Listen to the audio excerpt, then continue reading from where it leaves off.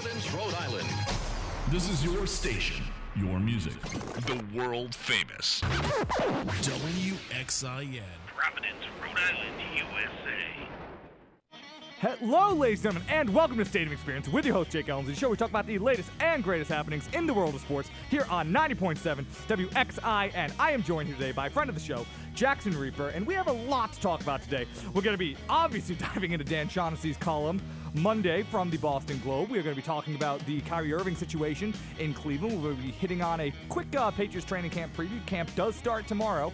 And to round it up, we'll probably be talking a little bit more Red Sox, kind of to wrap up the show. Now, the phone lines are still down, but if you want to join in on the conversation, don't be afraid to tweet at me at JakeRELMSLIE. That is at JakeRELMSLIE.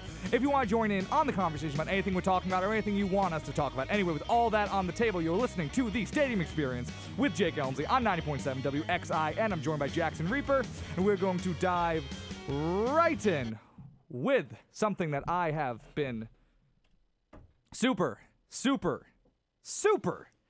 eager to talk about, and that is, as I said, if you haven't heard about this, if you're under a rock, as I really hope that all my listeners are, so they can gain something from this show that comes on once a week, Dan Shaughnessy, not Monday, but Sunday, because I'm still working on this show being on Thursdays for some reason, released a column that kind of dove deeper into a couple of things, but the thing I really want to hit on is it dove deeper into the Dennis Eckersly incident from the Dennis Eckersly David Price incident from last month that I talked about. Well, I don't really know how much I talked about it, but it was talked about a lot, where basically that Dennis Eckersly, the demon that he is, when the stats from a rehab start in Pawtucket came up in the middle of a Red Sox broadcast while he was obviously calling the game, a rehab start from Eduardo Rodriguez, a bad one, the stats came up and he just went, yuck.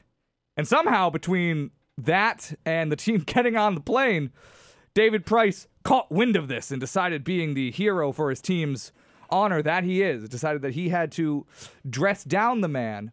And there really weren't a lot of details known, at least to my knowledge, but Dan Shaughnessy in his column, the little engine that could there, went and investigated, and he basically really got the details into it, and this coming straight from his article, once again from the Globe, coming out on Sunday. The description of the incident.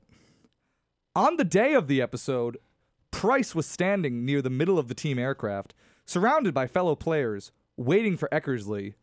When Eckersly approached on his way back to the plane, Sox broadcasters traditionally sit in the rear of the aircraft.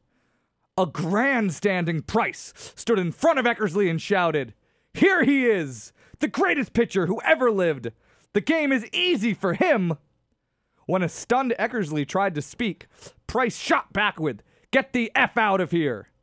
And then we all understood these details, but then this is where things start to get a different.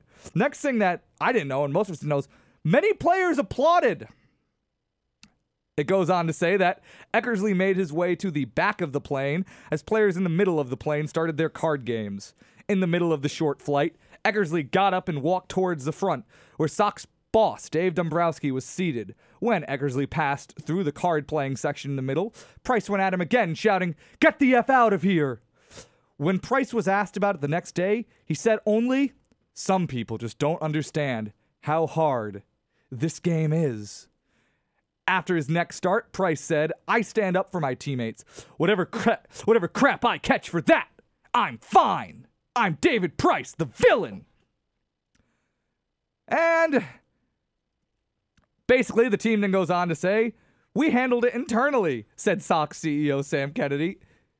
David met with Dave Dombrowski and John Farrell, and it was dealt with at that level. And basically, besides that, John Henry, the owner of the Red Sox, visited with Eckersly off air for half an inning. And apparently Dombrowski has reached out to Eckersly.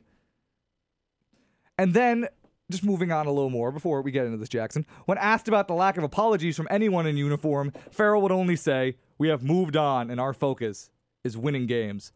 And Eckersly is currently not on the road trip and is unlikely to travel with the team anytime soon. Now, mind you, Eckersly, due to his previous issues with alcoholism, doesn't really like to travel in general, but it kind of feels like he's avoiding the team now, Jackson. And I can't blame him for this. And this incident just makes me so mad because I can understand a player having gripes with the media. Shaughnessy's explained that's happened. Everybody else who's worked in the media, everybody else who's talked about a beat reporter has explained, like, yeah, guys have, like, came up to me and just told me to, like, go F myself, like, stop it, like, you're a dick, I don't like you, yada, yada, yada. But, like, at least the ones who they're speaking well of have done it, you know, one-on-one. They've pulled people aside. They've said it like an adult, not obstructing the guy in the middle of the flight. Like you're trying to bully some kid on the playground, telling him to go F himself, and then having all your buddies in the back applaud. Yeah, I just wanted to say before I start, there was lovely, colorful commentary by you with that article. Thank you. Really appreciated it. I'm a dramatic reader. Felt like I was in the action. Yeah, I mean, I totally, want to harp on the fact, like what you just said. I just think it was just a disgusting act that just didn't really need to happen. And I think it's not only a poor representation of the Red Sox organization, it's more of a poor representation of not only David Price himself as a player of the organization, but it's John Farrell as well. Sorry, a little tongue twister there. It's just like I really, if it was his whole plan, his whole scheme to back up his teammates, I really don't think it was an act that was worth going for. And it's a shame to see the Sox in the news like this, and it's a shame to see a pitcher that we pay all this money to be in $217 million over 7 years. He's not winning. He's not winning over any friends in Boston. I'll tell you that right now, just by his acts.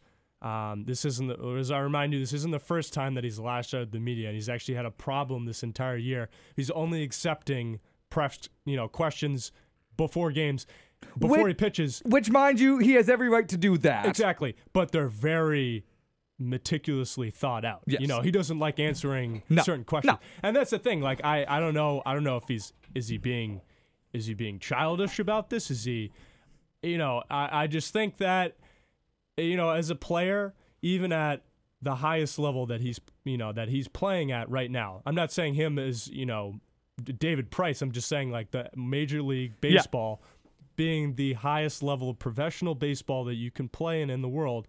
I think you're still susceptible to to be exposed to some criticism, and especially by a guy who knows what he's talking about. Yeah, and save you on that, but yeah, and you know what this is? And once again, like if a guy wants to lash out at the media, I don't care. Guys, do it.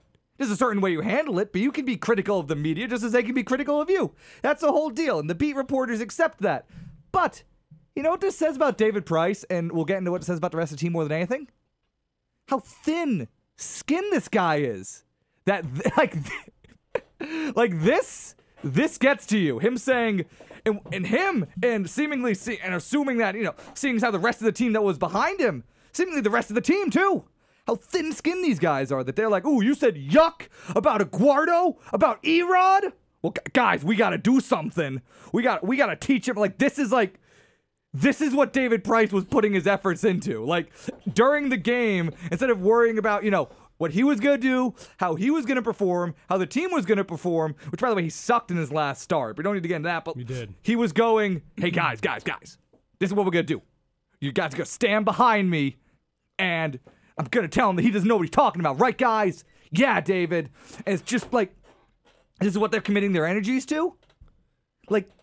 And I think just to bring up another point, it's unfortunate that it had to happen at this time, because this is exactly when the Sox need Price to perform. And this is the time where it starts getting closer to October, where some teams slide after the break and some teams pick up speed. And so especially this August and September month, I say more, so August is when those teams will make that push. Yeah. And with them in the position they are in right now, something like this is could come back to backfire on him. And I think it's just from a chemistry standpoint and from, just looking at the team as a whole, this is something that could be a snowballing effect. Absolutely. In what could send them spiraling downhill, losing the division, and possibly being out of the playoffs in just a couple months. Yeah, and I don't think it's a chemistry issue because they all seem to be behind this. They all seem to also be like, yeah, the media's mean to us. We need to do, like, they, for the most part, all seem to be okay with it. Like, none of them, the players all seem, but if that's what their chemistry is, well, exactly. I don't think you can have a bunch of hotheads in a room, you know. Not hotheads,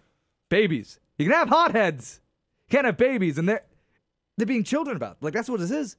If this is what gets to them, if this is what grinds their gears enough that they need to put time into planning to ambush a guy, to ambush the color commentator on the plane. Well, we'll have to see where they are in October.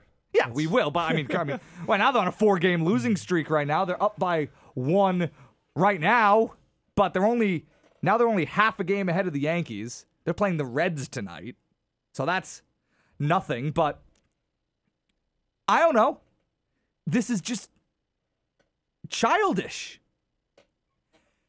And it's aggravating to hear that this is what they're putting their energies into. And this just keeps going to more and more levels. And we'll take it to those levels. Because you mentioned Dennis Eckersley isn't the guy to mention that to. Because what is it that Price said? There's Dennis Eckersley, the greatest pitcher in the world. He doesn't understand how hard this is. You're right, David Price. Dennis Eckersley doesn't understand how hard it is. He only did it for 23 years, was a 6-time All-Star, only won the AL MVP once, only won the Cy Young Award once, and oddly enough, you know what's something that Dennis Eckersley did that David Price didn't?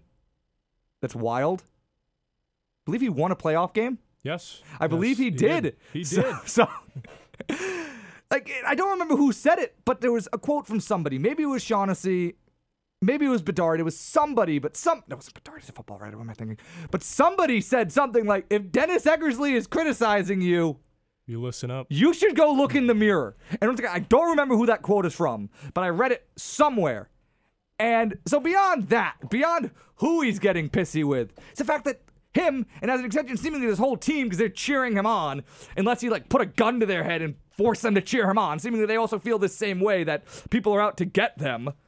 Clearly the whole team feels this way. And it's just silly. It's dumb. And I just don't, I mean, even from a culture standpoint, I don't think this is something that a lot of fans want to see. No. Because as beloved as Eckersley is in Boston, you don't want to see something like that. No. And I think honestly, like, you know, I guess I'll fire this question right back at you. Now that, you know, David Price has gotten, you know, about half a season, considering what he did last year as well, but, you know, let's look at the melting pot that he, you know, submerged himself into this year. Where would the Sox go right now? You know, what should their future be regarding him right now? Okay, well, I mean, it's tough because you can't really trade him because, he's got a hefty contract right he's there. He's gone in a year and a half. Like, he can opt out in a year and a half, and he's gone. He hates it here, for one thing. Unless he's absolutely just awful the next year and a half and knows he can't get a contract close to what he's getting here, which I doubt will happen. And even if he's a little off, somebody will throw money. He's gone. He hates it here. And he always hated it here. I played for other teams. He hated it here. The only reason he came here was because the Red Sox just kept throwing more and more money at him. And then he tried to use him as leverage to get other teams to outbid him. And even then, he couldn't. The other teams wouldn't match it, so it came to a point where he was like, okay, it'll be stupid for me not to come here. But you know what? No, it was stupid for him to come here. Because he doesn't fit the market at all. The guy's thin as paper. The guy's skin is paper thin. He can't take any amount of criticism. He lashed out at everybody, and it's absurd. Like, it's so child, but they can't trade him. And then that brings it to then whose fault is it that he's acting this way? I think, you know, for him and in the way he's been lashing out at the Boston media right now, my question is, you know, where are you going to go play where there's no criticism that he can't? Because, like, all right, well, let's take, for instance, so he started off in Tampa Bay, and then he went to Detroit, and then he got traded to Toronto. Yeah, all not known for being scathing markets. Yeah, exactly. Yeah, and the Boston market so that's a question for me. So I think with the incident that he had right here, this year, the couple of incidences that he had this year, I think from his standpoint, I don't know what team would want him. Do you want to take on a hot mess like that? Do you really can you trade him? I don't know. Well, not every market is Boston, but this is a very scathing, critical market. And the fans here are tough, and they will turn on you in an instant if you're not doing well. So I can understand. No, there are other markets where he'd be fine. There are other markets where guys aren't going to be pissed off, like Toronto or Miami. No, Tampa Bay, excuse me. Yeah, they really get on their baseball players in Tampa Bay. There are places he can go. There are places where he'd fit better. This is just, this from the onset was a terrible fit. From personality to market. There are guys who can take it. Chris Sale, perfect example, perfect guy, doesn't care. Doesn't care about any of it. But what this says about the team, though, is that, I'm bringing kind of back to but this outside noise, you're right. If it's affecting this team, if such little outside noise is affecting them, you're headed for a downturn, heavy downturn. Exactly. And that's where I think, as you mentioned when the show was starting, we're talking about their leadership or lack of leadership. Yeah. Mm-hmm. And that's really, the problem that persists when you have a guy like David Ortiz leave the team. Mm-hmm. Absolutely. There's a because that big, bellowing voice that you have in the clubhouse, it really comes into effect when you have a, situation like this, because I personally believe none of this would have ever happened if Ortiz was around. Absolutely not. But, Price wouldn't even dare try something like this if Ortiz was here. And even if he did, Ortiz would stand up and tell him to stop, I assume, unless Ortiz has some vendetta against Eckersley that we don't know about. But even then, he probably would not let something like this happen to anybody. But, who's going to stand up to Price? Really, who in the clubhouse is? Who's going to stand up to the $30 million pitcher? It's not going to be Pedroia. A lot of people ask about Pedroia, and that's not who Pedroia is. So I don't expect it from Pedroia. I wish I could. I'm not saying I just completely forgive Pedroia. He's fine. He's somewhat responsible for all this, but I'm not surprised. What is Mookie Betts going to step up? What is Benintendi going to step up in his rookie year? Sale, who just got here? Porcello, who sucks? Pomerantz, who's been okay? Who's going to stand up? Really? Who's going to stop him? And then the next person you'd say, well, what about John Farrell, the manager? But it seems to me, and it seemed this way for a while, that he's completely lost control of this. And I think his comments too, just his comments about the situation and the apology that ensued. What apology? Yeah, exactly. And that just gave me an indication that he was piss poor at handling the situation as well. Yeah. And then he's your manager. There's no handling. He's your manager. There's no handling of it. You need to be on top of something like that. When something like he's been there long enough where he knows darn well when something like that comes up, you got to do something about that. You don't handle it like the way you handle it. No, but the problem is he's just completely lost control of this team. And that's why, which is a giant problem, because the entire the book on John Farrell is he sucks as an in-game manager, but Dombrowski's come out. I think he's been okay this year. I think Farrell has been fine this year from an in-game perspective, but that's always been the book at him, is that he isn't a good in-game manager. But Dombrowski's come out and said the in-game part, and I'm kind of paraphrasing, but the in-game part, that's overrated. Really what's important is that, the manager can keep the clubhouse under control and keep things running well there. Well, Jackson, doesn't seem like the clubhouse is being run very well. And yeah, he's completely lost control. And David Price does not respect John Farrell. You've seen that after the first time this happened. Talking about manager John doesn't like this. And there have been reports that they've almost punched each other. There's all kinds of stuff swirling around that these two just do not get along. And even goes further to the thin-skinned stuff I was talking about before. I don't remember where I read this. Once again, I'm sorry for not having my sources completely pegged, but there was another article that said that seemingly the Red Sox players don't think that Farrell has their back enough, which is absurd. Because, Jackson, have you ever watched John Farrell talk once after a game ever? Does he ever once step on the toes of any of his players? Ever say anything negative? Ever throw any of his players under the bus? No. And John Farrell sounds like an idiot 90% of the time when he talks because he's just standing up there talking in circles. He literally makes up words to compliment his players or to, explain away something that they did wrong. The guy makes up word terms you've never heard before just to not throw his players under his bus. But seemingly, to these players, that isn't enough. They think that John Farrell needs to, have their back more, which is insane. And that goes back to it. If they don't think that, if of all things, if John Farrell is anything, he treats his players nicely. And if they think that he's not treating them nicely enough, what does that say about these players? What does that say about them? Like I said, it's you'll probably tell me again. It's it's not so much about the chemistry, but you got to have all the pieces together. With an organization like this. Yep. And especially in the position that they're in. Leading the AL East. And personally, I just think that if you're gonna have guys like this on the team, I don't think that's gonna bring about a winning culture at all. They might be winning right now. Yeah. But I don't think that's going to happen in the future. No, doesn't just smell of a team that's going to choke when there's pressure on them. Honestly, it does. And I'm honestly, I'm not confident at all. The prospects looking at, what these next 2 months are going to look like for them. Yeah, I don't think it's going to. It doesn't.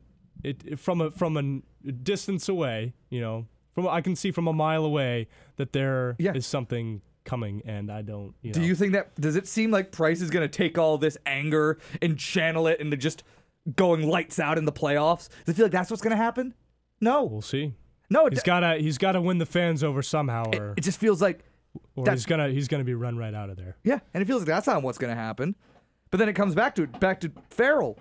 He's lost control of this team, and seemingly him and Price just can't coexist anymore. Seemingly having so much issues with it. And it comes to, at this point, do we bring this back up even when the team is in first place? Because the team can't move on from Price. They need Price, or they need what Price should be, and they can't move on from him in the end because no team's going to take up his contract. And you can't really trade your number 2 pitcher when you're in the midst of a pennant race. So do we bring this back up? The team's on a 4-game skid. If they lose today, mind you, they're up 2-0 right now, but after today against the Mariners, they go back to Boston. Maybe is this the time? Do you fire Farrell now? Would moving on from him help? Can a new guy come in right now, no matter who it is, and kind of right the ship? Is that something that could happen? Well, looking from that standpoint, I honestly just don't think it should because of the position that they're in right now, and I think they should just stick with what they got, and just keep the pieces together as cancerous as they've become. Yeah. But they need, it would just, I think it would spell, hordes of new problems if Farrell were to, be ousted or, a player as well. I think for them, what they really need is leadership. And that's the problem. Absolutely. That's the other scenario. And I think that's something that you just can't look for at this point in the season. It's got to be somebody that steps up. It's got to be somebody that looks at the situations that have gone on the last couple months, and look at it and say, somebody, we're being children. Like somebody needs to step up here. Honestly, that's what's separates the better teams from the ones that are in the sewer. Because that's, the problem. Like I've said, maybe you do take out John Farrell and you bring in another manager, but then maybe at that point the players are just like, screw this. Yeah. Now we got to lead this team, and we're seeing how good of a job they're doing at that. But then it comes down to, who's the guy who steps up? Because seemingly they're all lockstep, that they're all victimized, and the team and the media is just out to get them, and that they shouldn't be critical. I think it's just an off-season cleanup that needs to be addressed, and you hope as a fan that somebody just can come in right now and make an impact in that area. But for now, it's a shame that this type of behavior had to come about at this point in the season. It really is just something else. Like what it's a situation to really monitor because it's just childish, and I just don't see it turning around. honestly, that they can start winning games again. I'm not saying they couldn't start doing that. I don't think they're going to suddenly start losing, but then, you get to the playoffs and there's, outside of Pedroia, there's nobody on this team who's ever really won anything, which even, kind of makes the fact that they're acting like this even more aggravating. But just outside of that, just outside of criticizing them and not liking what they're doing from an actual, results perspective, what are they going to do? Now, it just doesn't feel like they're going to get to the playoffs and now all this whining is going to pay off. And they're going to be able to succeed when the pressure's really on them. I don't know. But anyway, we'll move on from that. We'll move on to the next subject. We're going to be talking about the Kyrie Irving situation now, but we're going to take a quick break before that. You are listening to the Stadium Experience with Jake Elmsley. Jackson Reaper sitting in with me right now. If you want to join in the conversation, once again, our phone lines are down, but you can tweet at me at Jake RELMSLIE. Anyway, though, we're going to take a quick break, and we'll be right back and take you right up to the top of the 5 o'clock hour. Plant a tree for your tomorrow. Do you know which tree Andy Jackson rested under on his way to the Battle of New Orleans? Which tree Abraham Lincoln used to cross a river? And what tree William Penn used as a landmark for his map? Taste the breeze, it's life inside you. Make a promise to the earth. There's an easy way to find out. Go to the National Arbor Day Foundation's website, arborday.org, for whatever you need to know about trees. At arborday.org, you'll find out what trees are right for planting where you live, and that the oak is the people's choice for America's national tree. It was a Sunnybrook oak which Andy Jackson rested under on his way to the Battle of New Orleans. You'll have to go to arborday.org for the other answers. Plant a tree today for all the world to share. That's arborday.org.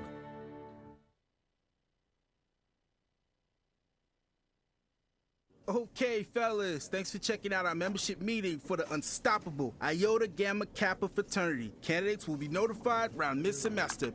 Peace, have a good day. Yo, can you believe that white boy showed up? Who, Justin? Yeah. I mean, he seems pretty cool. He's doing a lot of work in the community. He gets decent grades. Oh, yeah, I played ball with him the other day. Old boy got a mean crossover. Now, see, that's what I'm talking about. White people think that just because they can rap or hoop or something, they could be one of us. Now, what would happen if one of us went across campus and tried to join one of their fraternities? Tell you what, it'll be a cold day and you know where before I let a white boy into this frat. You feel me? Nah, Trey. I don't feel you. The first step in fighting racial prejudice is taking a stand. Imagine the power of one voice. Find your voice at freedomcenter.org. A message from the National Underground Railroad Freedom Center and the Ad Council. For the best local pizza, look no further than Big Tony's Pizzeria at 525 Eaton Street, Providence, featuring daily specials and free delivery until 4 a.m. Get a whole pie or just a slice at the home of the gangster rap. So call in at 401-490-0000 for a slice of the local favorite, Big Tony's. Often imitated, never duplicated.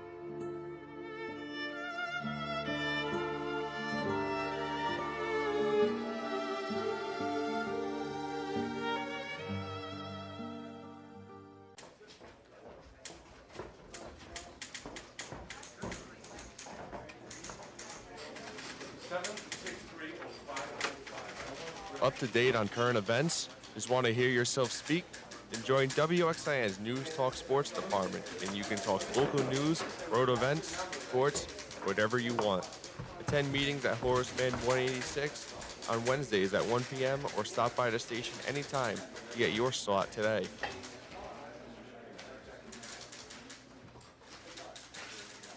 It's not the size that matters, it's the pleasure it provides. WXIN FM. Hello, ladies and gentlemen, and welcome back to the Stadium Experience with your host, Jake Elmsley, on 90.7 WXIN. Jackson Reaper is with me right now. We've been talking about some Red Sox, about talk some NBA, gonna talk some football later. If you want to join in the conversations, the phone lines are down, but don't be afraid to tweet at me, at Jake R. Elmsley. That is at Jake R. ELMSLIE. Anyway, like I said, we just laid into the Red Sox for about 25 minutes, and that was super, super relieving. But we're now going to jump into some NBA stuff right now. And once again, if I am your only source of sports news, and you wait till the middle of the week every week, which is flattering, but you shouldn't be doing that, then you don't know that around last week it came out that Kyrie Irving is demanding a trade out of Cleveland. And then some stuff was coming out that LeBron said, and, you know, he's demanding a trade. Reportedly, it's because he doesn't want to play with LeBron. He wants to be the focal point of an offense. He wants to be this. He wants to be that. Then some stuff came out that, LeBron said he'll beat his ass, which then very quickly the other day LeBron was tweeting that, that's fake news, #fake news, not true, which I completely believe because I can't imagine that LeBron would ever say something like that in public or for anybody to hear. But anyway, so basically Kyrie wants out of Cleveland. He doesn't want to play with LeBron. He wants to be his own man. He wants to be the focal point. And kind of has been the theme of this offseason. We get to ask the question again, what is going on in Cleveland? Like, what is going on there, Jackson? Yeah, that's a great question because I don't know either, you know? The way I look at it really is, from Kyrie Irving's standpoint, I can understand, his request. But at the same time, I'm also wondering what other team is going to give him the opportunities that Cleveland is giving him right now. Exactly. And that's it. And so to lose in the finals. But exactly. No. And here's the thing. Just like, so the Golden State Warriors, obviously, we mentioned them a lot. I've mentioned them before. Last time I was on the show. They've come up since. So Cleveland, are they going to amass a team that's going to beat them? No. But if Kyrie leaves, is he going to build another team that's going to beat them without LeBron? No. And that's the deal. So I've heard of his private demands to move westward. Ideally, he wants to move westward as far away from the East as he can. Yeah, his four teams I forgot to say this, but the 4 teams he said that he wants to go to, which doesn't mean anything because he doesn't have a no trade clause. And I've also heard He doesn't have a kick or anything, so the team doesn't have to trade his teams. But the 4 teams he's supposedly listed are the Timberwolves, the Spurs, the Heat, and who's the last one? Yes, and right before you mentioned them, it'd be the New York Knicks. Yes, the Knicks. So actually, obviously there's many different conflicting reports coming out right now, but I've heard that Kyrie doesn't actually want to go to the Knicks. Okay. So I've heard, all these come with a grain of salt, but sure. Here, I know you have to state your sources, and I don't have mine right now, but just from what I've read so far, that Knicks request is not as ingrained as everybody thinks it is. Ideally, if you're looking at what he wants, I think he wants to go west. Mm-hmm. So that's where I'm focusing my attention on right now. Fair enough. Well, the Heat also in that conversation, but exactly, sure. Right. Yeah, sure. But I look at this, and it's such, and I keep trying to wrap my head around what I think Cleveland should or what I think Cleveland will do. And this is such a bizarre situation that they're in now. It is. And mind you, once again, they don't have to trade him. They're not at any... But you look at it because then, what do they do? If you ask me, there's no way that they can trade him and bring stuff that makes them better back. No. At least with the landscape as it is right now. They probably get at least better in the short term. Now, you can maybe bring back some assets that will make you better in the future. But I'm sure that LeBron James isn't interested in assets, but also LeBron can opt out at the end of this coming season, leave and go somewhere else, which is becoming more and more of a realistic possibility in a lot of people's eyes. So do the Cavs, do they try to appease LeBron? Do they work to try to set things up so he'll be happy and want to stay? Do they go, screw LeBron, we need to do what's best for us now and start recouping assets so Cleveland isn't a total dumpster fire when LeBron leaves, like we're all expect them to be, seeing as how they have no draft picks besides Kyrie and Caleb, no young players. Do they just try to trade Kyrie and go, screw it, LeBron's going to leave, we need to start getting ready for the future? Or do they try to make a trade to appease him and help them win now, which is a trade that I don't see.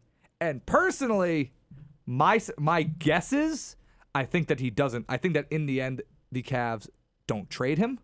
I think that they wind up keeping him. Now, if this had all come out maybe a month ago, before the draft, or during the draft, which mind you, the reports during the draft, they were trying to trade him, but, you can only take all those with a grain of salt, but, or if this come out at the beginning of free agency when things, not everything was so set as it is now, maybe I'd say there was a higher chance, but I don't know. I just can't see them trading him at this point because I don't think that they're gonna, and I understand he's demanding a trade and you think that there might be chemistry issues, but it's just, they're not going to make a better team at this point. And he still has 2 years left on his deal. So like he can just, and a player option, but assuming that he wants out, we'll take the player option out of the equation, which basically, honestly, even if he loved Cleveland, the player option would still be out of the equation because he's making $20 million the next 2 years. It makes $24 million on the player option. And obviously if Kyrie was a free agent right now, he'd be getting more than $20 million. So even if he loved Cleveland, you could basically really always take the player options out of the equation. But whatever, he has 2 years left on his deal. I don't know. If I'm Cleveland, I don't think that they trade because I don't think that they're going to be able to get the value back. And you know that this works. So simply put, they're at a massive fork in the road if you look at it from their standpoint. Because you basically have two options here, right? So you have the Kyrie or LeBron path. And I think whichever one you bank on could spoil horribly. Because here's what I'll start with first. So Kyrie, right? Let's start with keeping Kyrie. Yep. Which also leads us to the LeBron track as well. So let's say they opt to not trade Kyrie. Yep. Well, then that's putting, them back into the equation to the finals against the Warriors. Do we know what the outcome is? Yes. Somewhat, yes. If these two teams go against each other again. We think we know what the outcome is going to be. But to add on to that, then you're putting so by not trading Kyrie and you're keeping him on the roster, they just picked up Derrick Rose for a steal of a deal, which I think was. I think it's a good signing. Yep. But the thing is, with that, by keeping Kyrie with the Cavs, LeBron has a chance to move on next year.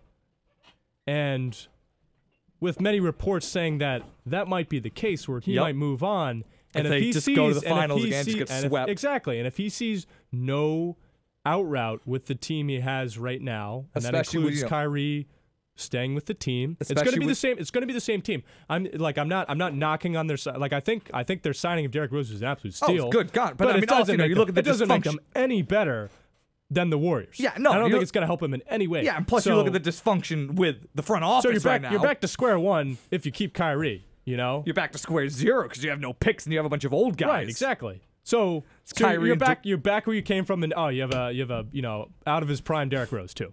Yeah. Injury-riddled career. And hey, Kyle Korver making $8 million a year. So you have these bum contracts. Yeah. You have no assets, but you got Kyrie back and you got D Rose. So that's cool. But guess what? You're gonna lose. A lot. And mind you, Cleveland, it's kind of felt like they've always accepted that, when this whole LeBron thing ends, we've accepted that we're going to be bad. And that's why I think LeBron in particular is something here's where Cleveland's kind of in a deadlock. Something's got to change for LeBron to stay. Exactly. Yep. Absolutely. They can't just sit on what they have right now. If they get swept in the finals again. Exactly. So that's Kyrie staying. Okay. Kyrie leaving. Also, I do not think in any shape or form they would acquire assets immediately that would make them better. And that's going by players. Because they have two problems. From a trade perspective, they have no assets to give anyone, so it's not like they're going to be going and getting back some superstar. Yeah.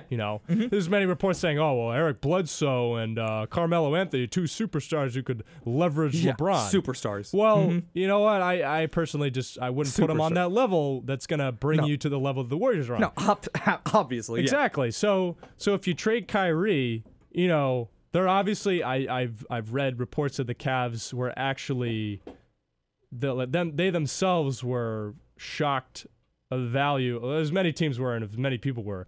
Just they weren't happy themselves with the value that Paul George and Jimmy Butler went for. No, obviously nobody was. So for them, they're thinking for Kyrie, and especially in the position that they're in, because they don't have to trade him. They need a shipload of an offer to get him off. And to a degree, I guess maybe he's hurt his trade value by saying this, but honestly, I really don't think it's that much. No, not at all. Because once again, your Cavs have all the leverage here. Like they can just not trade him. But it's a problem. You're putting your eggs in your basket. Banking of running the same team exactly, back. And that's the thing. So if Kyrie stays, my prediction is LeBron leaves. Yeah, I do too. Just because you run the same team back, and with LeBron leaving, you're getting nothing in return. No, and you have Kyrie running the show. And let's not forget here, people. Kyrie says he wants. It was not very good in the Kyrie era. Kyrie in Cleveland. He's a much better player. Twice the player. But guess what? Kyrie's he's that type of a player with the best player in the world right next to him. Yeah, exactly. And I can understand not wanting to play with him to a degree. Like he runs the show. After a while, maybe you want to be the guy to take the shot. But wait a minute, Kyrie did take the game-winning shot when they won the finals. And and a lot of people bring up it being. Say, well, if you keep Kyrie, it might be a chemistry issue. They might not play as well next to each other anymore. But, what do you think what's the bad thing that happens? What do you think Kyrie might do if they keep him, but he's like, ooh. I think, as people say, it's an issue I think can get ironed out if he were to stay. I just think for them in the direction that this team is leaning right now and the players that they have and the team that's made up the way it is right now, keeping him just wouldn't is for them to stay in contention down the road. Keeping him isn't going to help them. No, because their window to get better is so small, and it passed a month ago. Exactly. Their point to get better was when they could have traded for Paul George, could have tried to get Jimmy Butler, but you know what they were doing then? They were firing their GM. Like, they were busy trying to find a GM during the offseason. So the window to get better has passed. And none of those ideas really ever involved trading Kyrie. It was all, maybe you move Kevin. You try to see if you can move some of these other terrible pieces. They're in a very sticky situation but anyway, right now. Back to the on-court product. But and a lot of the reason I think that it would work still if you kept them is, you might think, oh, well, what if Kyrie wants to be his own guy and he's with LeBron? What's he going to do? Is he going to be a dick on the court? Is he not going to pass the ball? Is he going to take too many shots? You want to hear a fun stat about Kyrie Irving? Kyrie Irving took the 6th most shots in the league last year. You know how many? You know where LeBron ranked on that list? Pretty far down. 15. Kyrie took 20 shots per game last year. So I don't think that suddenly because now he's mad at LeBron, he's going to suddenly start taking 25 a game? Like, I think that even if he did do that at first, he'd do that for a couple of games and then go, okay, this is dumb. I shouldn't be taking 25 shots a game. Westbrook took 24 this year. Right. And he had to carry that team. So but the thing is, I don't think it'll be an on-court issue. The message that he sent, and I know it was a private conversation that he had with Dan Gilbert, the Cavaliers owner. I look at the Cavs as LeBron's team and appeasing LeBron and the way he runs things it just all goes through him. For Kyrie I wouldn't say demand this, but privately ask to be traded still tells me that he's telling LeBron, I don't want to be in your system. Yeah. And that's a problem for me. It is. Oh, it's a huge because next year, if he were to stay, LeBron still knows deep down that they might be playing for a championship right now, but he knows darn well that Kyrie's not buying into what he's trying to do. Oh, but don't worry, LeBron's came out and said that I'm not going to get in the way of the negotiations. I'm going to step aside. Right. I'm going to let them handle this. And he was largely hands off for the entire free agency as well. And there weren't any crazy contracts. There wasn't anything for them to do. But I think Derrick Rose, and this is way off track a little bit. That's a good signing. Yeah, no, but I think it's a solid backup plan for them right now, and I think not a back. Well, if Kyrie leaves, and then I don't like Derrick Rose as a starter, but as their 6th, 7th guy off the bench. But for what they got him for? Yeah, it's a good deal. You gotta like that at least. No, I like it. I think it's a good signing, but okay. And then here's another scenario though. Say that the Cavs do decide that they want to go the appease LeBron route. another thing that I've kind of heard thrown around is maybe you trade Kyrie and you trade Kevin. You bring in probably more assets than players, but then you set yourself up where next offseason you can go like, hey, LeBron, like, this year kind of sucked, but like, hey, now we have a ton of cap space. You can pick who you want to play with. Like, just sign whoever you want. And then maybe that stops him. It probably doesn't because, then he has Magic calling him and going like, hey, LeBron, we also have a ton of cap space and actual young assets that are tradable. And Paul George wants to come here. You should come here instead and live in L.A. where you really, and LeBron loves L.A. His whole life is based in L.A. when he's not in Cleveland. But, maybe that's a route they could go. It's such a bizarre situation because, yeah, they're the second best team in the NBA deciding that maybe they just need to blow every single thing up. And in part of that, you know who we can bring the blame to this back to? Just because I love harping on the guys, is Kevin Durant. For just screwing up the league. Because when do you ever see the second best team in the league just being, like, upset? Like, just, not upset, but just, like, doesn't even feel like they should try. Like, them running back the team that went to the finals last year is like, well, you're just signing up to lose again. That's nothing. But it's such a tough situation. But since I like to try to keep things somewhat focused on geographically, conversation going now is, should the Celtics be in on Kyrie Irving? And personally, I think that there's almost a 0% chance that could happen for a couple of reasons. Because, one, any trade for Kyrie would involve IT, which I'd be fine with. I don't think that the gap between IT and Irving is as big as a lot of people try to make it out to be. I don't think that Kyrie Irving is such a better player than IT that, as much as some people like to think. But, he's younger. He is better. You have him under contract for at least 2 years. So, theoretically, I'd be okay with some permutation of that swap. But, the assets that it would take just in a completely level playing field with just every team doesn't know each other, I guess is a way to put it. The assets it would take that Cleveland would want would be too much. Like, one trade I see is IT, Crowder, Brooklyn pick. Do you do that? Well, I'll just I'll answer that question quick. Okay. Yes. Well, I wouldn't do it right off the bat, but the Brooklyn pick is becoming more and more entertaining to me because they're improving as a team way more than they looked last year. They're not as big as a dumpster fire as they were last year. So that pick, I think it's very. I like putting my bet into that pick, saying it's not going to be a top 5 pick. Okay, we can get this year. But I know I'm getting very far ahead of myself when I say that. But well, I think that's ridiculous. But with the roster that they've built this offseason, I really don't think they're a guaranteed number 1 pick anymore, and that's where I look at. We can evaluate the Nets later, but I just want to get back to this, and we can talk about it in a little bit because I have some thoughts on that because something else actually happened last night. But yeah, breaking Nets takes to give you later. But I can't wait till we don't have to talk about the Nets all the time anymore, by the way, because it's kind of sad. But anyway, in a vacuum, supposedly that might be enough to get it done. And I wouldn't want them to trade that many assets. But then also you get to the point where also now you're adding on to it's Cleveland, and you're supposedly trading your second best player to the second best team in your conference. That's also gotten better. So that they'll probably just, by nature of that, want more. Just because, they want to really feel like they're fleecing the Celtics. Because they're not going to give the Celtics a deal. They're going to want to get as much out of them as possible to the point where they're like, okay, like, we helped them, but also they didn't get that much better, so we still feel comfortable.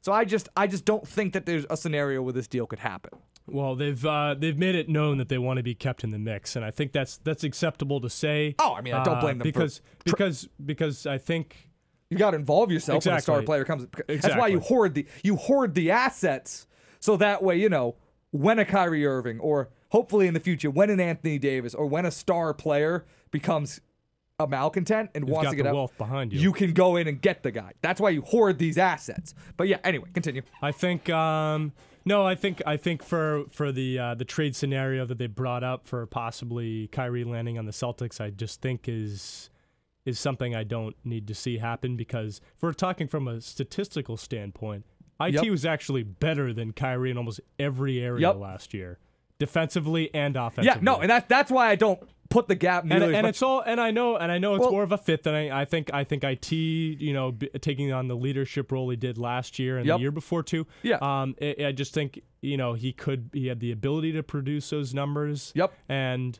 I think he's just a better fit for the organization, and I think that Kyrie. And even if I think that Kyrie's a better player, the amount of assets that they'll have to give up, it would be a net negative. Exactly. On top of IT. You're not upgrading that much. No, you're not upgrading. You're getting a younger player. Yeah, but once you get rid of Jay Crowder and some valuable exactly. picks, then you're kind of screwing yourself. But yeah, and you're right, because I say it because I don't think it's as big an upgrade.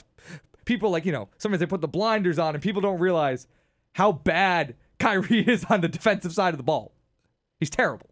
He's a terrible, and Isaiah is a terrible defender also. But actually, IT was better than Kyrie statistically. on the ball. And you can make the year. argument that at least Kyrie is the size of an NBA player, so maybe he could get better. There's no defensive upside with IT. There's none with not at all. There's none with Kyrie, but at least he's 6'3", so maybe. But yeah, just what you'd have to give up, and also we saw what happened when Kyrie was the number one guy. It didn't work out. He took more shots per game than Isaiah last year. And I've been hiding these shots per game stats from you all week. Because this was my one big thing. Yeah, Isaiah took the 7th most shots in the league last year. Kyrie took the 6th. So it's an upgrade. I'm not going to be some homer and say, oh, well, IT is a better player than Kyrie. Because it's an upgrade as a player. And from an asset perspective also, just with the age. And also with the injury issues with people worrying about Isaiah's hip. Now, mind you, Ainge came out today and said that Isaiah will not need hip surgery, which is great to hear. But still, obviously, Kyrie will be playing at a high level after Isaiah's done playing at a high level, I imagine. So, but yeah, it's just they'd have to give up too much that I don't mind. Obviously, the Celtics should be pursuing this aggressively, but it's not a deal I think I would like to see happen. No, and I'll completely agree on that as well. I think if you look at the Cleveland Cavaliers and what's going on right now, I believe that giving Kyrie to the East is just not a good situation for both teams. And they're gonna want so much more for him by nature of that. That's just gonna bring the price. And they've been reporting the last couple of days that there's a deal in place. And I believe it might be the one that I'm going to mention right now that I heard today. Okay, that was the next question. What deal do you think happened? So good. So it would involve the Knicks and Phoenix. Okay. Which would have Kyrie being dealt to the New York Knicks, and I know that this was a team that I talked about just a few minutes ago and said that it wasn't even a destination for him. But he would end up there along with Tyson Chandler, along with Tyson Chandler, who actually, if you remember, played for the Knicks a couple years ago. He's in Phoenix right now, grabbing rebounds for them. So he'd be traded with his enormous contract, along with Kyrie to the New York Knicks, who would trade Melo to the Cavs. Phoenix Suns would trade Eric Bledsoe to the Cavs. And what does Phoenix get in return? Well, they get Frank Tilkinta from the Knicks. Yep. And I believe what do you say it was Kevin Love? Yes, Kevin Love from the Cavaliers. Yeah, that trade's terrible. That trade is so bad for the Cavs. So in the end of that trade, the Cavs go from having Kyrie, LeBron, and Kevin Love to now you got the last week or so. Now you got Bledsoe, LeBron, and Melo. So Melo's always been linked. Melo's been linked to the Cavs for a while now. Hop on the banana boat. Yep. Exactly. Bledsoe has emerged as a prospect in the last week or so, who, mind you, is a pretty solid player in the NBA right now. Mm-hmm. But I think if you're looking from an upgrade standpoint, getting rid of Kevin Love and Kyrie Irving and replacing him with Eric Bledsoe and Melo, it might appease LeBron because, Eric Bledsoe shares the same agent as LeBron and he's boys with Carmelo. Well, that's great and all, yeah, but is I it think going to help even you win LeBron, championships? I don't think so. No, I think LeBron knows. I don't think LeBron's going to put on the blinders and go we got Melo? We got Melo? this is fun. I'm going to stay here forever. Now I'm going to retire with the Cavs. And I think LeBron knows that that's worse, unless LeBron's actually an idiot. Unless LeBron plays my GM and gives out max deals to, like, I don't know, somebody bad. I can't think of any players right now. And thinks the team's going to be great, but I don't think... And then I've heard Minnesota Timberwolves are largely in the mix to possibly land Kyrie. I don't know if this was the other big trade that they're talking about. But it would include Andrew Wiggins, who, mind you, was drafted to the Cavaliers a couple years ago. Which and I then don't was think traded to the Timberwolves for Kevin Love. Love. Which I don't think that the Timberwolves would be willing to do, per se. I think that they want to... I mean, obviously, Cat is off the table, but I don't think that they'd be willing to move on from Wiggins. I think that they think very highly of him. Mind you, his contract is coming up, so maybe they're afraid of overpaying him because they don't think he's developed nicely, but I think that they'd be into keeping him. It's just they kind of already made their big move. Well, I think, and Jimmy Butler was a big splash this offseason, but for what they got him with, and I think pulling the trigger on an elite-level point guard that you have in Kyrie Irving, I think would benefit them more than what they have in Wiggins right now. And I understand Wiggins is a long-term project, and he's played extremely last season was extremely great. But also this young in his career. But I think if you're looking at just the pieces that fit together in that team, grabbing a guy like Kyrie Irving right now is going to bolster your entire lineup better than what you have in Wiggins. If you're looking long-term, I think the Timberwolves would be stupid to trade away Wiggins right now. But I think it's up to them. It's up to them, and I think the price that probably the Cavaliers would want would be much more than just Wiggins. And also an issue with that trade is that they just signed Jeff Teague to a decent-sized contract, and they can't trade him until December. So that would be another caveat to it. It's just, like I said, it's just things are so set now. Like, teams are like where they are. They can't trade a lot of these guys for a couple of months that they've signed. And it's just, I still think there's a scenario where they can make a trade that they get their value out of, really. It's just not really a good scenario for them. So I think that Kyrie stays. Maybe he moves at the deadline. Obviously, all these things change again. Right, and I think that's another option too. But, just going back to what I was saying about him staying, if LeBron decides to walk, which I think he would if Kyrie were to stay. If they just run the same team back. But you run into the same situation that you had stars like Paul George this summer saying, I'm not going to be playing for you guys next year. And then that puts the Cavs in a situation, saying, well, we got to get rid of this guy because, he's not going to be here. And, may as well just get something. But then again, him. at least if LeBron leaves, he gets to be his own man again. And seemingly that's what he wants. Right. But you got nothing for him because he just left. Yeah. But then you have Kyrie now saying, he's already stated before that if LeBron left, he'd be out of there as well. Has he? Because I don't remember that. And I would imagine that all that's kind of changed now. Seems like. Many people said that when he first, when the first, the leak came out about his trade request, many people were harping on the fact that said, oh, well, this means he thinks LeBron's going to leave. Yeah, but seemingly he doesn't want to be with LeBron. And I'll ask you this, because we were kind of like perusing an ESPN article about this before he came on. Who do you, not even just for the Kyrie, just for the entire mess of Cleveland, who do you blame for this? Like out of Gilbert, LeBron, Kyrie, Cleveland's front office. Like who's to blame for like this mess? So is this Tyronn Lue? Is Tyronn Lue the culprit behind all this? No, I don't think Kyrie's to blame for any of this mess. I think it's the front office of the Cleveland Cavaliers. Report came out from Chauncey Billups. It was yesterday, I believe, with him saying when he was interviewing, looking into becoming the GM of the team, that he completely understood why Kyrie would want to trade. And he saw something there that made him say, yeah, besides the lowball offer they gave him on a contract, but he saw something, in his own eyes that said, I'm not really liking this right now. And I think, a situation like that, when it just develops to where it's gotten, the front office needs to be more proactive in smoothing things out. And it's not the front office really there, because they don't really have a front office in the traditional. But by firing, I think to me it all goes to the owner. Really, all this kind of goes to Dan Gilbert, who seemingly is always kind of unwilling to go into the luxury tax, who just is really good at pissing off LeBron. And if you piss off LeBron, then you have the threat of him leaving. And LeBron's the only reason that guys are coming here at all. Nobody's coming to Cleveland without LeBron being there. And I think that in the end, like, that's what screws you, is if you're making LeBron, which I'm not saying like, oh, you have to make LeBron happy after I just want to rant about the Red Sox being children, but you have to keep LeBron happy or he'll leave. And they know that he'll leave. He's done it before. And if he leaves twice and the organization kind of managed to drive him off twice, who can you blame besides the owner? Who can you blame besides Dan Gilbert? Right. Yeah. Or Kevin Durant. But ownership. But it all comes. Well, I wouldn't. Well, that's silly to say ownership. No. Dan Gilbert. It's a trickle. It's really a trickle down effect, and it starts with Dan Gilbert. Yeah. It's just I know he's the one who writes the checks. I'm remiss to say it's then the front office, because the front office is LeBron. Like, so it kind of just trickles straight down from Gilbert to like the number 2 guy in that organization is LeBron. With every other team, you go, yeah, it goes down to the front office, then to the coach, then the star players.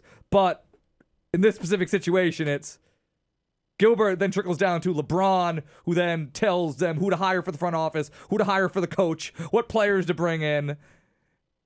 He's the one making the calls. It just, I don't know. I blame him specifically. I do. It kind of all comes down to him for me. So, I don't know. That's the situation there. Anyway, we spent a lot of time on this, so we're going to move on to the next thing. We're going to move on to a little, we're at the top of the 5 o'clock hour now. The Red Sox are up 4-0 at the top of the 5th, if you're not watching right now. Pedroia's up right now. Anyway, we are going to move on to our next segment. It's something me and Jackson have been workshopping. We are coming on to the first ever stadium experience, 3-point stance Patriots training camp preview. And basically what we've both done is me and Jackson have both collected just a set of 3 points, really. 3 either concerns for the team or just things to watch with the team. Training camp obviously starts tomorrow. Me and Jackson are going to be trying to attend one of these days this week. So, yeah, basically we both have 3 points written down. We're just going to go 1-1. We're each going to give one. And just, once again, these aren't necessarily all concerns, but they're concerns or just things to watch for in Patriots training camp that relate to the team and how it comes. And these were kind of hard to come up with for both of us. Can you agree with that, Jackson? Yeah, they were. I mean, just because this team, it's loaded. This is a loaded team, so it's kind of hard to find concerns. But I'm capable of finding negativity anywhere, so I think I was able to. So anyway, we'll start. Jackson, you start. Do you have your list written up? Why don't you go first? Okay, I'll bring up kick it off. Kind of my first. I guess this one is a concern. The first thing I worry about with this team is the O-line depth. And a lot of people are much more set on this line for me. For a long time, I've been saying that I'm concerned about the interior of the O-line, just the starting interior. I don't have the utmost confidence in David Andrews, Joe Thuney, and Shaq Mason, but a lot of other people do. I guess that I can agree. I guess I can buy into they'll also be better year 2, obviously. Well, Thuney will be year 2. The other 2 have had a couple of years to develop. Obviously, the team's confident in them, so I guess that I'll be willing to look past that. Even though they got wrecked in the Super Bowl, the interior of the O-line was absolutely ruined in the Super Bowl. That was one of the reasons that they had to get down where they were able to get down. But I'll remiss and I'll agree with it, but I won't. Beyond that, though, the depth still does scare me for this team. I mean, who are the guys that they have coming off the bench now? They have also on a line that's fairly injury prone. I mean,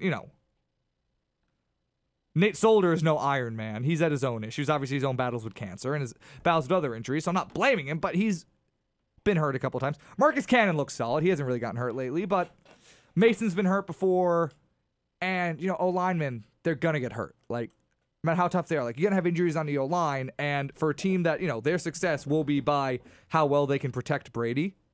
Because as long as you can protect Brady for 3 seconds, anything can happen. But they do have a little bit of a concern there. And just the guys that come off the bench, I don't know, I don't have a lot of confidence in Liadri and Waddle. They drafted 2 tackles, one of them being Antonio Garcia, but he's seen as being a project. They don't really... I am worried, what will happen. Oh, Fleming. Cameron Fleming played tight end half the time. I'm not super confident in him. Oh, perfect. Bring something up I was about to bring up. So it's just...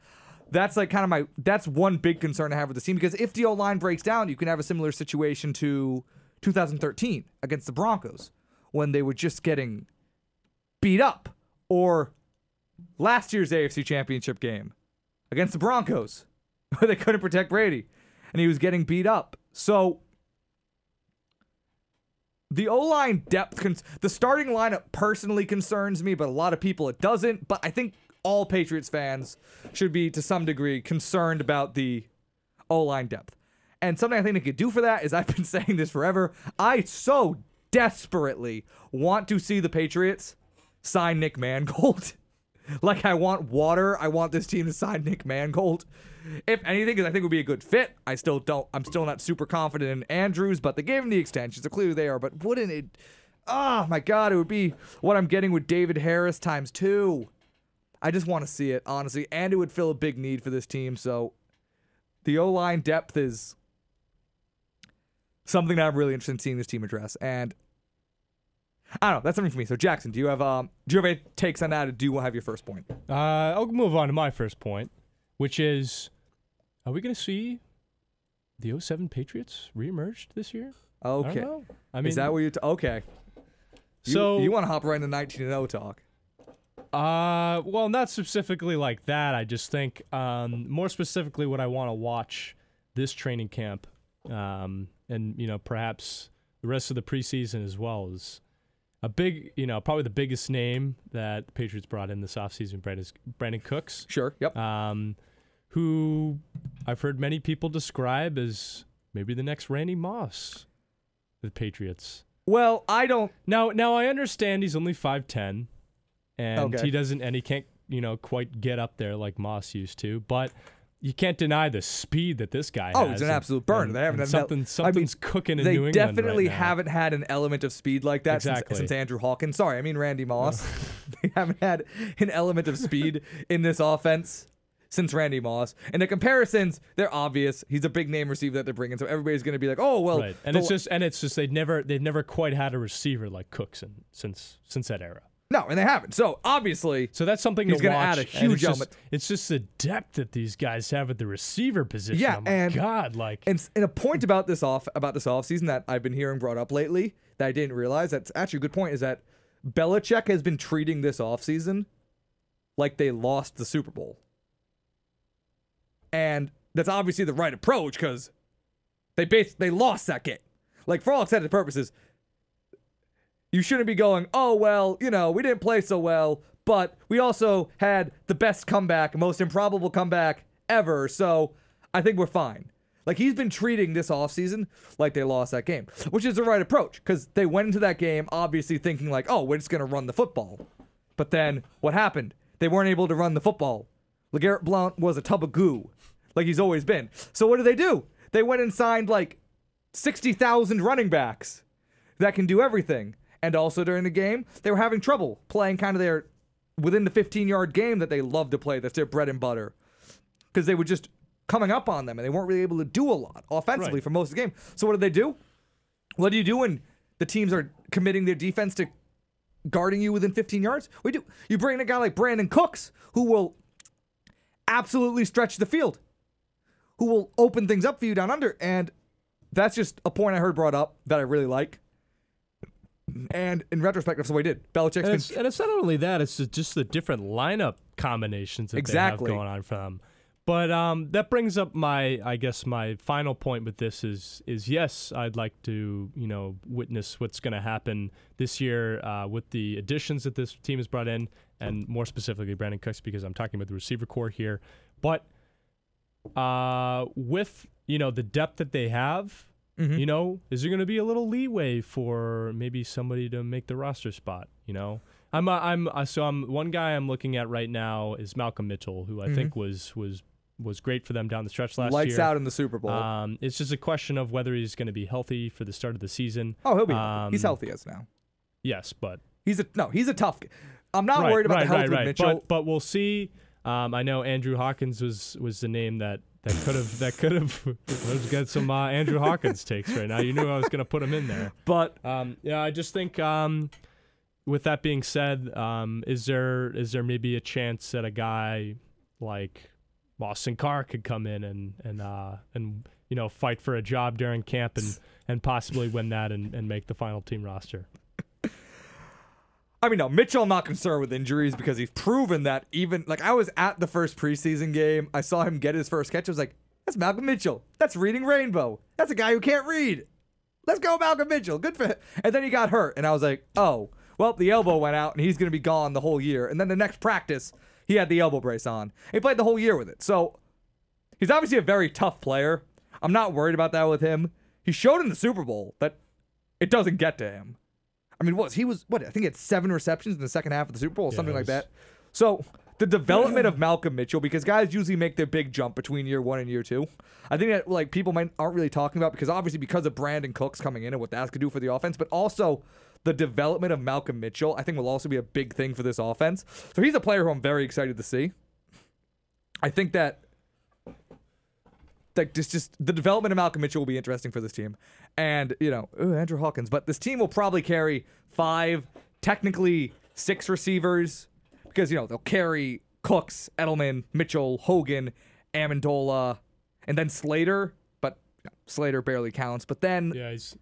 he's a special teams. But there's a lot of competition at the...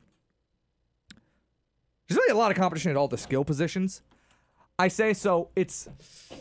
Then you look at the running back committee. So do you see, they brought in Burkhead, they brought in Lewis, they brought in Burkhead, they brought in Gillislee, which I love.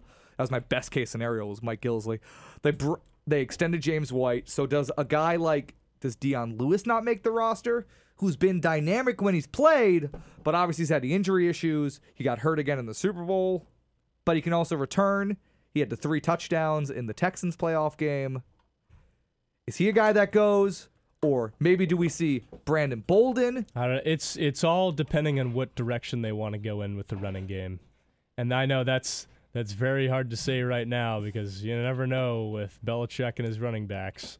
But like you have Burkhead who's an all-around guy. Yeah. Can catch passes, can run the ball. Also can play on special teams. Gillislee is what I would, he's not as like, more of a power runner like Blount was. But he'll be the power. If anybody's going to be the power guy. If anyone's just going to run the ball, it's going to be Gillislee. Yeah.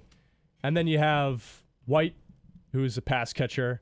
Yep. And then you have Lewis, who is also an all-around guy. So it's really all depending on what they want to do. Yeah. How many running backs they want to carry. And I think if I had to pick a guy who might be on the block to get cut, it would be Bolden.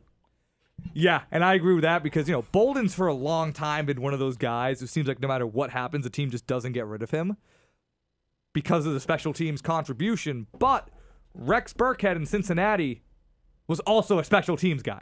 He was one of of, if not their best special teams player.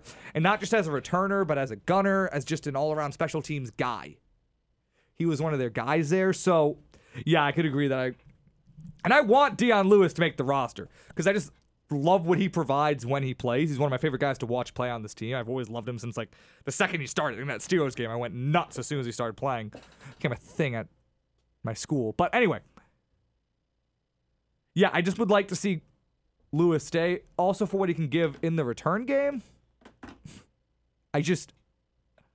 I would rather see Lewis make the roster than Bolden. There's no hate to Bolden, but also I don't think this team is going to carry 6 receivers and 5 running backs. That's 11 roster spots to skill position players, then carry 3 quarterbacks. Like they haven't done in a while, too. Yeah, exactly. And then they probably carry 3 tight ends. Yeah, that's another thing I want to get into, You have to carry 3 tight ends. That's another thing I want to get into, too. So my second stance right here. Nice. Yeah, that was one stance. People, we've gotten through one of each of our stances, points in the stance. Anyway, continue. Is that third tight end because, given the injury history of Rob Gronkowski, and I think Dwayne Allen coming in was another great step up for them. Yep. Great move for them. It's a downgrade from Bennett, but you were going to lose Exactly. But it's just a question of who's going to be that third guy, and then if Gronk happens to go down, just the ripple effect that has at that position. Because I think you got 2 names in mind. You got Lengel, who was there last year, and then you got O'Shaughnessy from the Chiefs. Mm-hmm. I think if you're looking at more of a traditional tight end role, then Lengel's your guy. Yeah. But O'Shaughnessy has great experience in special teams, which again they value a lot there. And I think if you're looking from like a contribution standpoint, he might be a guy who's gonna help them more in more areas. Yeah, I will say with this team, I think that the Patriots are more concerned with how their third tight end can help them offensively than maybe a lot of other teams would be. Just because of A, the Patriots have a lot of guys who can contribute on special teams, and B, they need Langle to be ready to be the number 2 tight end at any time, really. So I would say that Langle would be the guy that they're not going to really stress his ability to contribute on special teams as much as he can contribute on offense, just because you just need to be ready for Gronk going down. And especially if he does now, with Dwayne Allen not being the caliber of tight end that Martellus Bennett was. And Dwayne Allen is still a good player. It was a good addition for the team, but if Gronk, God forbid, was to go down for the year, we'd see more Langle than we saw last year with Bennett on the field, just because, once again, Bennett was much more dynamic than Dwayne Allen is. So, yeah, I think Langle makes the team. I think that they just stick with their guy there.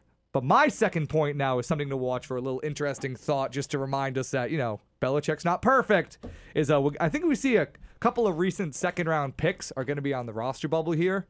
Obviously, in his time here, as good as Belichick's been as a coach, his drafting has always been a little spotty, and he's never really been the greatest in the second round. Obviously, you have, a guy like Jamie Collins, but for every guy like Jamie Collins, you kind of have these two guys. You have the one who I think would be more likely to really be on the bubble. Well, I'll go with the one who's less likely to really be on the bubble. Cyrus Jones, who they picked last year. He sucked. He was bad. He was graded out as one of the worst return men in football. He fumbled a lot, and he basically did not play at all, wasn't active at all in the playoffs. He himself has come out and said that he barely even wants his ring. He doesn't count himself as being part of the team last year.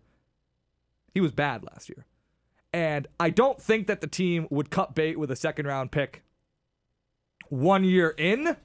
I mean, they have reasons that they draft him, so I don't think that Cyrus Jones is out. But, they're not set at corner, but they have got. Obviously they have Butler. Their first 3 corners, obviously they have Butler, Gilmore, and Rowe. And then, the team was talking to Brandon Flowers the other day, who I'd love to see them sign, by the way. I would love to see that. I love Brandon Flowers. But Brandon Flowers could be the guy to bring him. If that cornerback room suddenly becomes a little more crowded, it wouldn't shock me if they were to suddenly just pull the plug on the Cyrus Jones experiment. Which I think is less. I don't think that happens, but could. It wouldn't shock me. But then another guy who I think way more likely could actually be on the bubble is Jordan Richardson, who was another second-round pick of theirs, I believe, 2 years ago in 2015. I believe it was a 2015 second-round pick. He was kind of a guy who they seemed like they kind of were hoping could develop into the third safety, but that was kind of taken by Duron Harmon, who has been a guy for them. And also Justin Coleman was playing. They have Ebner. So, Jordan Richardson could be a guy who else think could be on the bubble. And it would just kind of, it would be a quick little reminder, it's been a great offseason, but it's not perfect. I don't know. So that's just something to kind of look for. A couple of second-round D-backs who haven't made the mark. Anyway, what's your second point, Jackson? No, I'm getting my 3-point stance right now. So my final point right here, and this shouldn't really come as a shocker to many. We're looking at the kicking game right now, and the name that comes to mind is Steven Gostkowski. So let's not forget, as many people remember, the extra point attempt that could have been 2 years ago in the AFC Championship game against the Denver Broncos. I really just didn't see him recover from that last season. I mean, he wasn't as automatic as he's normally been. And that's a problem when you're paying somebody. Points. And that's a problem when you're paying a guy like that money. Specialists have a very short leash in the NFL, and especially a guy who is older and is demanding, needs more money because he's been there longer. And obviously, Gostkowski's had a, tremendous career and has been, as automatic as you can get from, from his attempts. But it becomes a real problem when, you have a guy who steps up there and saying, you're saying to yourself, is he going to make this? And, you look at the other specialists as well. You have Cardona as a long snapper and then Allen in there as a punter. Those guys, they haven't been given any competition for this camp, and also Gostkowski hasn't been given any competition. So I think that was a good move by not jumping the gun so much, and pulling in an undrafted rookie or a vet to put in as competition for him at camp, because I think for him he just needs to simmer down a little bit, and we'll see how this year goes. But if he's off to a shaky start, I think his leash will be cut, and we'll hear the end of him. Because let's not forget, Blair Walsh last year with the Vikings before he's moved on to the Seahawks this year had a bit of a similar situation with him missing that possible game-winning field goal against the Seahawks in the playoffs, and then didn't really have a great start with the Vikings and was really inconsistent.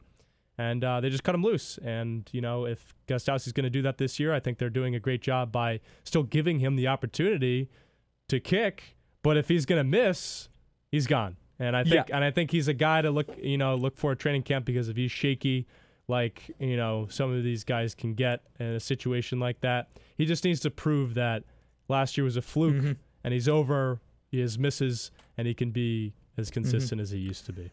Yeah, and I can't picture, no matter how shaky he's feeling, that he has problems in camp that show themselves in camp. And it's not because for the large amount, you're just by yourself and everything's different. Exactly. So I don't think he's going to have. We're not going to see him have line. Problems in camp or even in preseason games. We're not going to see that.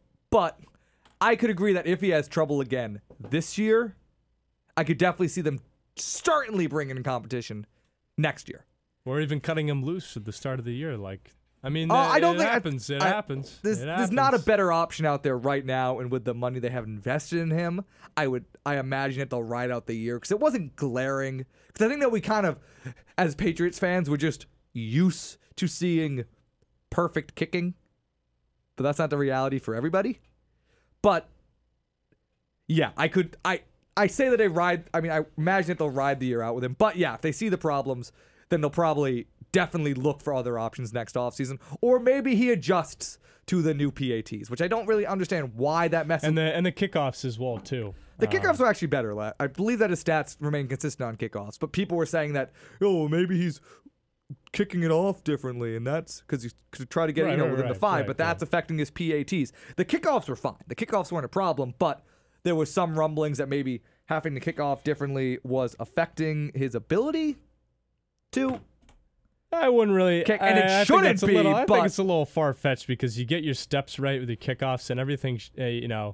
If once you get your steps right with your kickoffs, it should be no real adjustment to ground kicks, the field goals. I think it's a little far-fetched for people to say that his struggles were blamed because of his No, and it's stupid. And that was something that people were saying. That's all I'm saying. But yeah, I could see them. They didn't bring. I'm kind of surprised that they didn't bring in competition.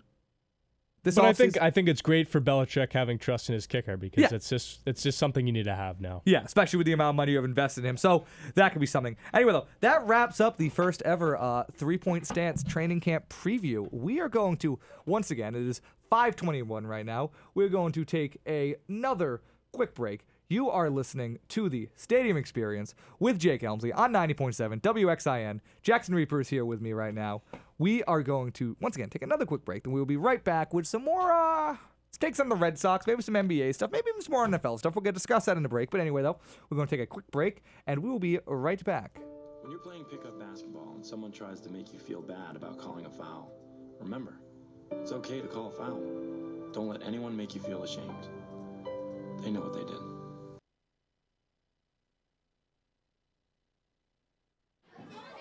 Okay, class, let's all sing our 911 song.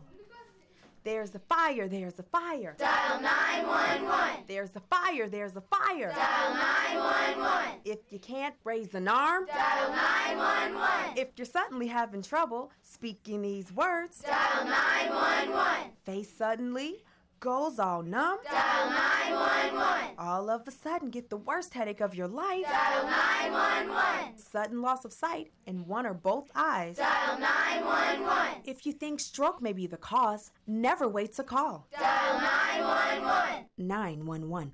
Making a difference in someone's life is elementary. Know the sudden signs of stroke and dial 911 immediately if they appear. Time lost is brain lost.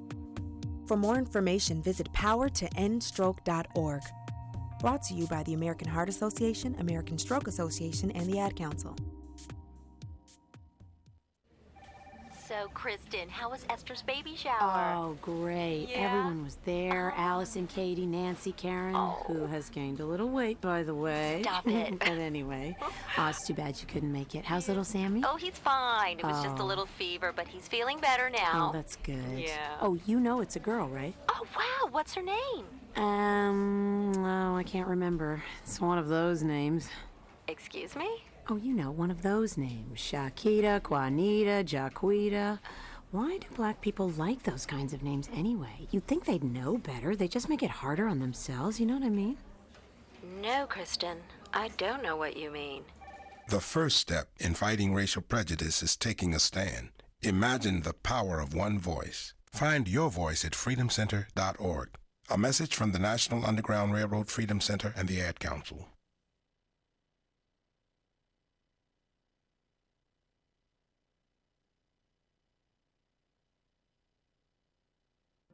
For the best local pizza, look no further than Big Tony's Pizzeria at 525 Eaton Street, Providence, featuring daily specials and free delivery until 4 a.m.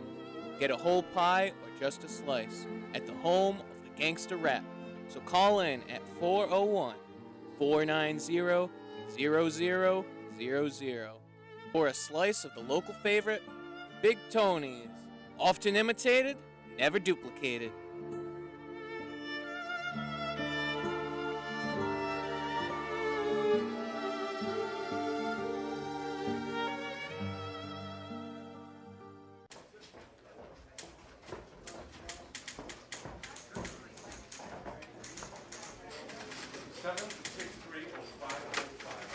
Up to date on current events? Just want to hear yourself speak? Then join WXIN's News Talk Sports Department, and you can talk local news, road events, sports, whatever you want. Attend meetings at Horace Mann 186 on Wednesdays at 1 p.m. or stop by the station anytime to get your slot today.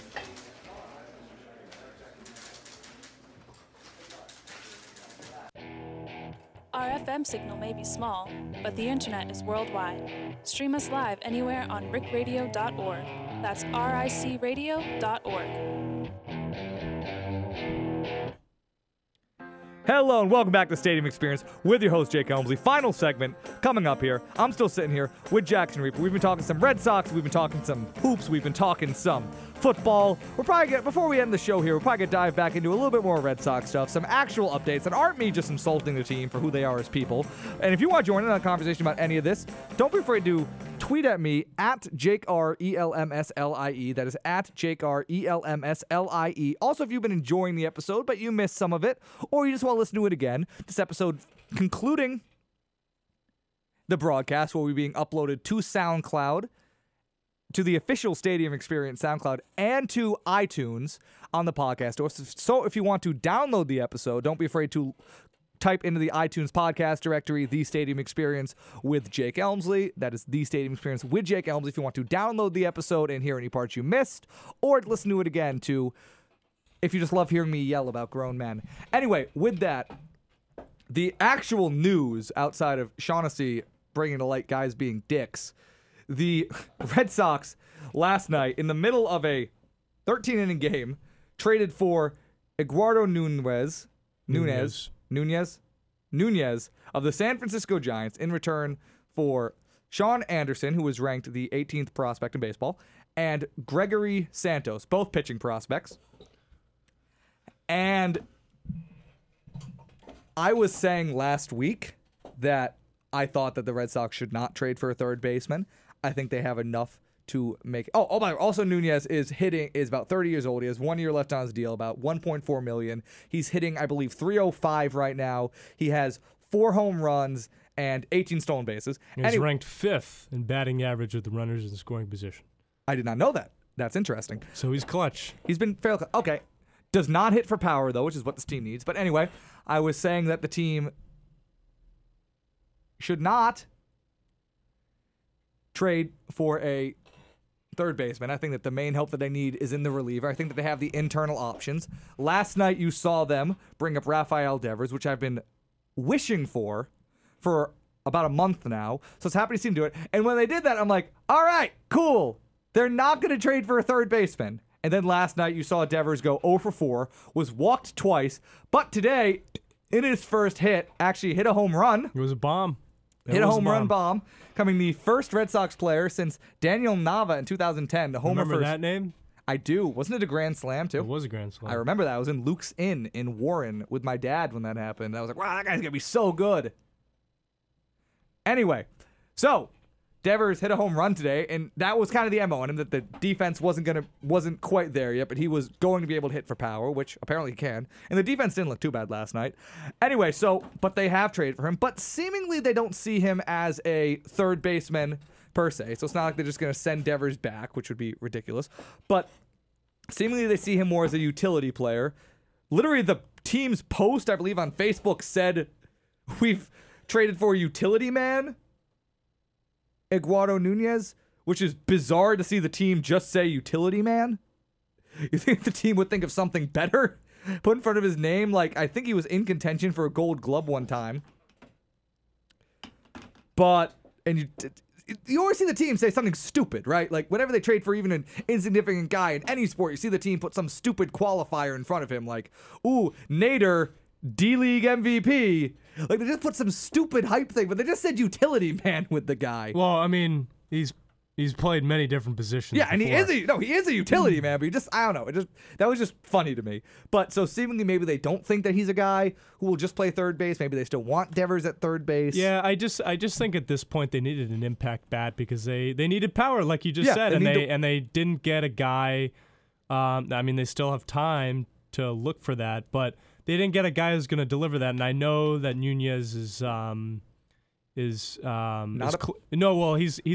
clutch bat seemingly, but he's not exactly what but he's not an impact bat.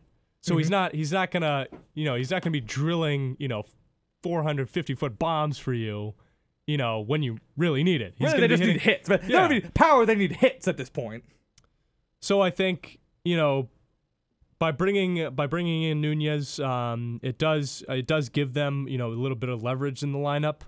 And also on the field because he can play he's played many different positions before, but I think it just wasn't specifically the guy that they needed, at this point in time. And I've heard them being linked to Jeff with the name Sarmarja of the Giants. Yep.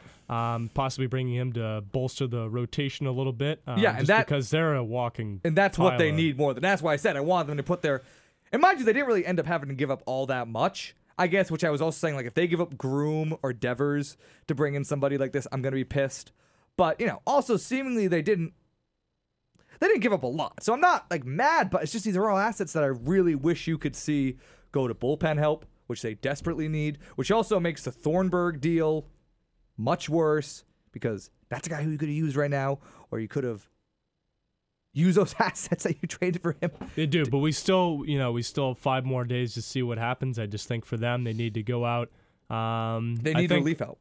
I do. I think their bullpen needs the most help. But they're, like I was saying before, they, by adding Nunez, you did get some help in the lineup, but you need that 3, 4, 5, you need that 3 or 4 hitter that's gonna elevate. They need that power, bit. and also like. Really, in the end, it's not going to come from somebody that they bring from outside. It's going to come from maybe Hanley stepping back up, and he's been playing decent as of late, or Mookie Betts heating up. Like, they're going to need they need somebody inside to step up. There's not an outside solution. But what's kind of funny about this? Is that with Nunez being gone and the Giants seemingly kind of selling off assets right now, you know what this actually does? This opens the door for Pablo Sandoval. Ah, yes, but I've heard Brucey over there, he doesn't... Oh, hang on. To come up from the Sacramento River Cats and maybe play third base for the Giants again. But I've heard that probably won't happen. Well, apparently they're not completely mentally impaired there in San Francisco, so that's good. But Pablo on the River Cats. But, yeah, so, I mean, like... I guess I'm not mad about this deal. Like, I suppose, because once again, they didn't have to give up a lot. So, I don't know. I just still want to see them give relief help, but it seems like maybe the team is afraid to go over the luxury tax also, which has been something that's been coming out that potentially the Red Sox ownership does not want to see this team go over the luxury tax, and them only bring in a guy who's making $1.4 million, not yet bring in relief help. Makes me wonder that maybe there's some validity to those reports. And that maybe this team is afraid to go over the luxury tax, which a lot of people, I heard this on the radio on my drive here, so this is none of my own thoughts, but supposedly the storyline has been out there, well, if you do go over the luxury tax, this team will then be impacted in draft positioning and their ability to sign international players. But reportedly, that's not true.